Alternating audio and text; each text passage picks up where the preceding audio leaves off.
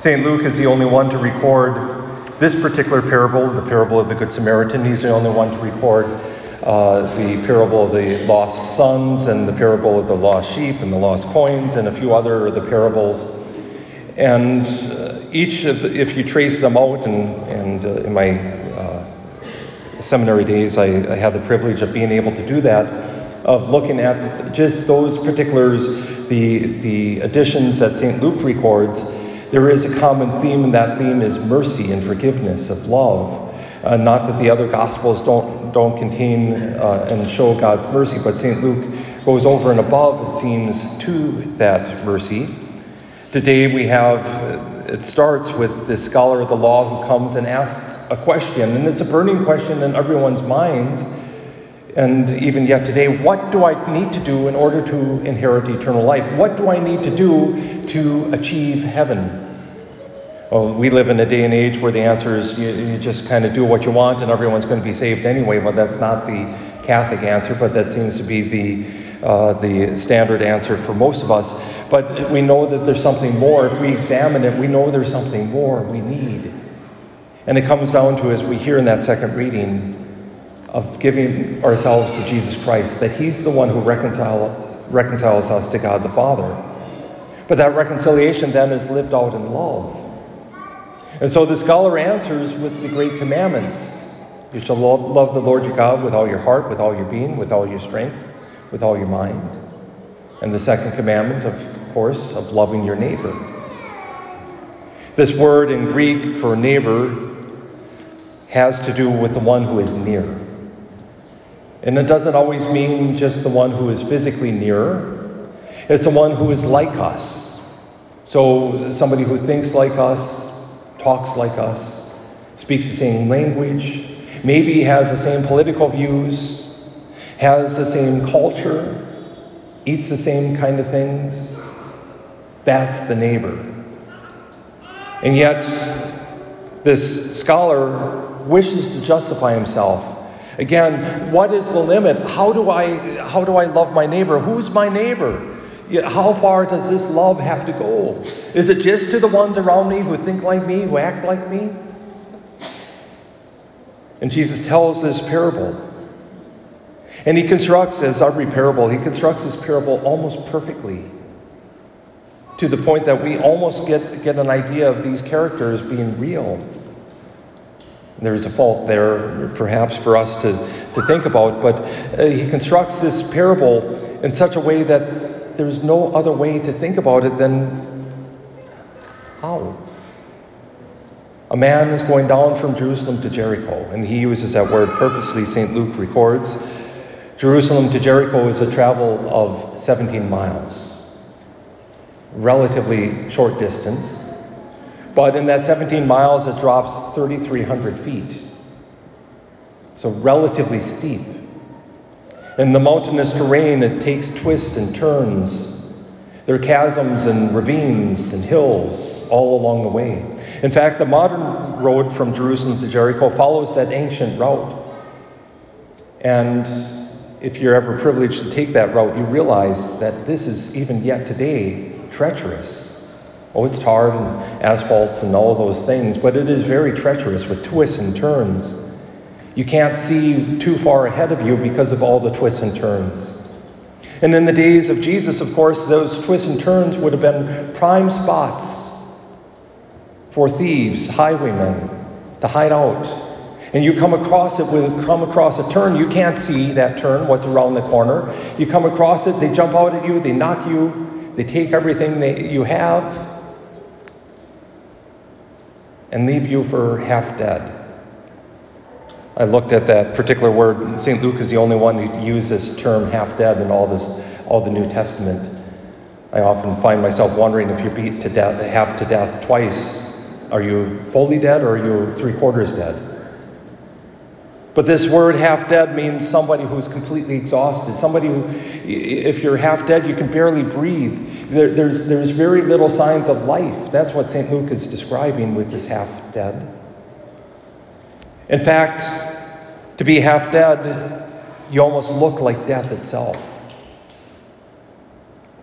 And that's why perhaps the priest and the Levite pass on the other way. There is a Jewish law that says that you cannot touch a corpse, and if you do, you shall become impure for 7 days. A priest who becomes impure cannot offer sacrifice in the temple. For those 7 days, he's not allowed in the temple. And even after those 7 days, he has to take a ritual bath in order to be purified and to be allowed to go back in. Maybe this priest was thinking, I'm going to offer sacrifice, unlike Catholic priests who are required to say Mass or attend Mass at least every Sunday. A Jewish priest was not demanded to offer sacrifice every week. Furthermore, think about it. He's going down from Jerusalem to Jericho. He's not going up to the Temple Mount. He's going down. Most likely it wasn't anywhere near the Sabbath. He was thinking so far ahead that he chose not to have compassion on this half-dead man. And he goes his merry way. And then the Levite. If you want to imagine, I like to pick this out. A Levite is like the deacons. A Levite is somebody who helps the priests. They don't offer the sacrifice, but they assist the priest in wrangling the sacrifice, of course, lambs or goats or maybe a bull or a heifer, whatever it is. They just assist, but he probably is thinking the same thing. I want to offer and help offer the sacrifice, so I'm not going to help this man. I'm just going to pretend like I didn't see it, and I'm just going to keep on moving. He too is going down from Jerusalem to Jericho. And then we have the Samaritan. Now, in order to, I don't even know what would separate us enough to get the curl in our lips as much as a Jewish person hearing this parable for the first time would have had. They were hated. The modern equivalent would be to tell a Muslim that a Jew did this. There seems to be a hatred even yet today between Muslims and Jews, but that it was a hatred that was beyond any rational idea of things. When it came down to it, it was racist. The Jews saw the Samaritans as half-breeds. Sometimes they called them half-breeds. Sometimes they called them dogs. Even yet today, I know there's that song, "Who Let the Dogs Out," and all those things, that dogs is kind of a term for a good friend, but to call somebody a dog, and there's certain other words that are dog-related that are curses. They saw, the Jewish people saw the Samaritans as somebody who, they were the ones who were left behind in the Babylonian exile. In order to survive, they often married into the pagan cults around them and taking some of the culture from those pagan cults, taking some of the language from those cults, taking some worship practices.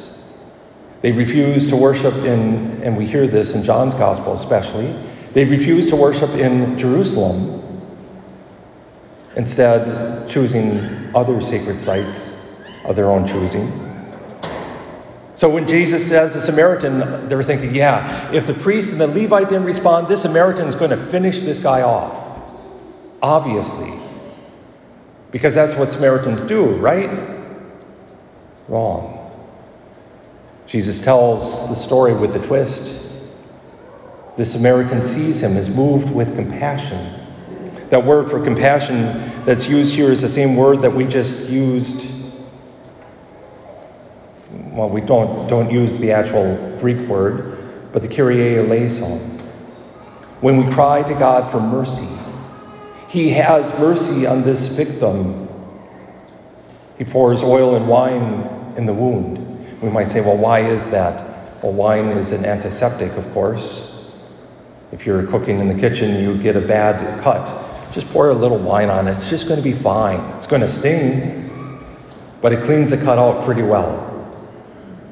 An oil like Neosporin covers the wound and allows the wound to heal without getting major infection. It's basic first aid. And he puts the man on his beast of burden, on his own beast of burden, and walks the rest of the way, however far it was, to Jerusalem, to Jericho. Takes care of the man overnight, and in the morning gives the innkeeper 2 coins, 2 days' wages, to care for the man, with the promise, if you spend more, I will pay you on my return. He doesn't even ask for a bill of receipt. He doesn't ask for an accounting of how this money was going to be used. He just simply responds in love and mercy. And Jesus asks the question then, well, who is the neighbor? We assume anyone going from Jerusalem to Jericho, I don't know what that Samaritan would have been doing in Jerusalem. They would have avoided it like the plague. But we assume this man, this victim, was Jewish. If the priest was not neighbor and the Levite was not neighbor, certainly the Samaritan wouldn't have been a neighbor. They would have thought different, dressed different, eaten different, worshipped different. They would have been completely other. Who was the neighbor? A cynic would say the scholar answered the way he did so he wouldn't have to say the Samaritan. But I think he answers because he understands that the neighbor isn't somebody who's different, but rather the one who treats the other with mercy. We live in a world that's still divided, in a country that I'm still convinced that we're not as divided as our media would tell us.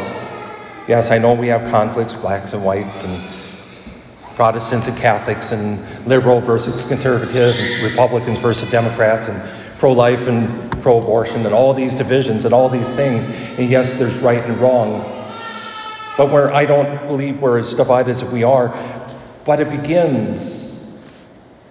The divisions cease when we cease to use the word they.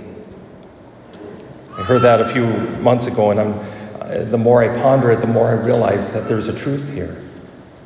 When we recognize that our neighbor isn't just the one who thinks like us, or dresses like us, or believes like us, or speaks like us, or is from the same town, or same city, or same country, but the neighbor is the one that we see needs mercy.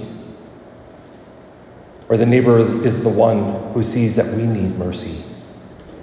And let's be honest, we all need mercy, don't we? In fact, that word eleison in the Old Testament is used to describe the loving mercy of God. That is a core part of who God is. Not that God is a part, but it is a core quality of God, his loving mercy. God cannot cease to be loving, merciful, more than he can cease to exist. He is loving mercy. And Jesus Christ is incarnate to show that mercy. And in a very real way, and the church scholars and fathers have talked about this, that Jesus Christ himself is the Good Samaritan, the one who is other, who becomes one of us, to draw near to us, to save us, to give us everything we need, undeserved. We are the victim, beaten, half dead, alone in the ditch. We are the victim who Satan would just eat and devour and destroy. But Christ himself picks us up, gives us the remedy, puts us on his own cross, his beast of burden, and heals us. If he does that for us, how can we not do that for those around us? Not just those who are like us, but all of us as humans. Imagine a world where we understood this instinctively, that we are called to love one another, and that love is not limited to a division that we falsely have made. Yes, it means sometimes a conversion on our part. Maybe the Jewish hearers of this parable the first time needed a little conversion. instead of sneering, curling their lips. Maybe we too need a conversion. Maybe those who have wrong beliefs, not just wrong because we say they're wrong, but wrong because they are wrong and not conformity in the truth, that they would see that our love of them is greater, and that we, by our love, call them, invite them to right thinking. Instead of automatically going to the catechism or the Bible and thumping them over the head, which sometimes is tempting, I have to admit, but it doesn't solve anything, does it? I've heard the adage, people won't care how much we love until they know how much we care. They won't care how much we know until they see that we care for them. And the church is an institution that's founded by Jesus Christ to love all, to care for all. As we come this day, we ask the Lord to help us break down every division and to know that our neighbor is the one who is in need, and our neighbor is the one who responds to our need. And to love all, no matter what.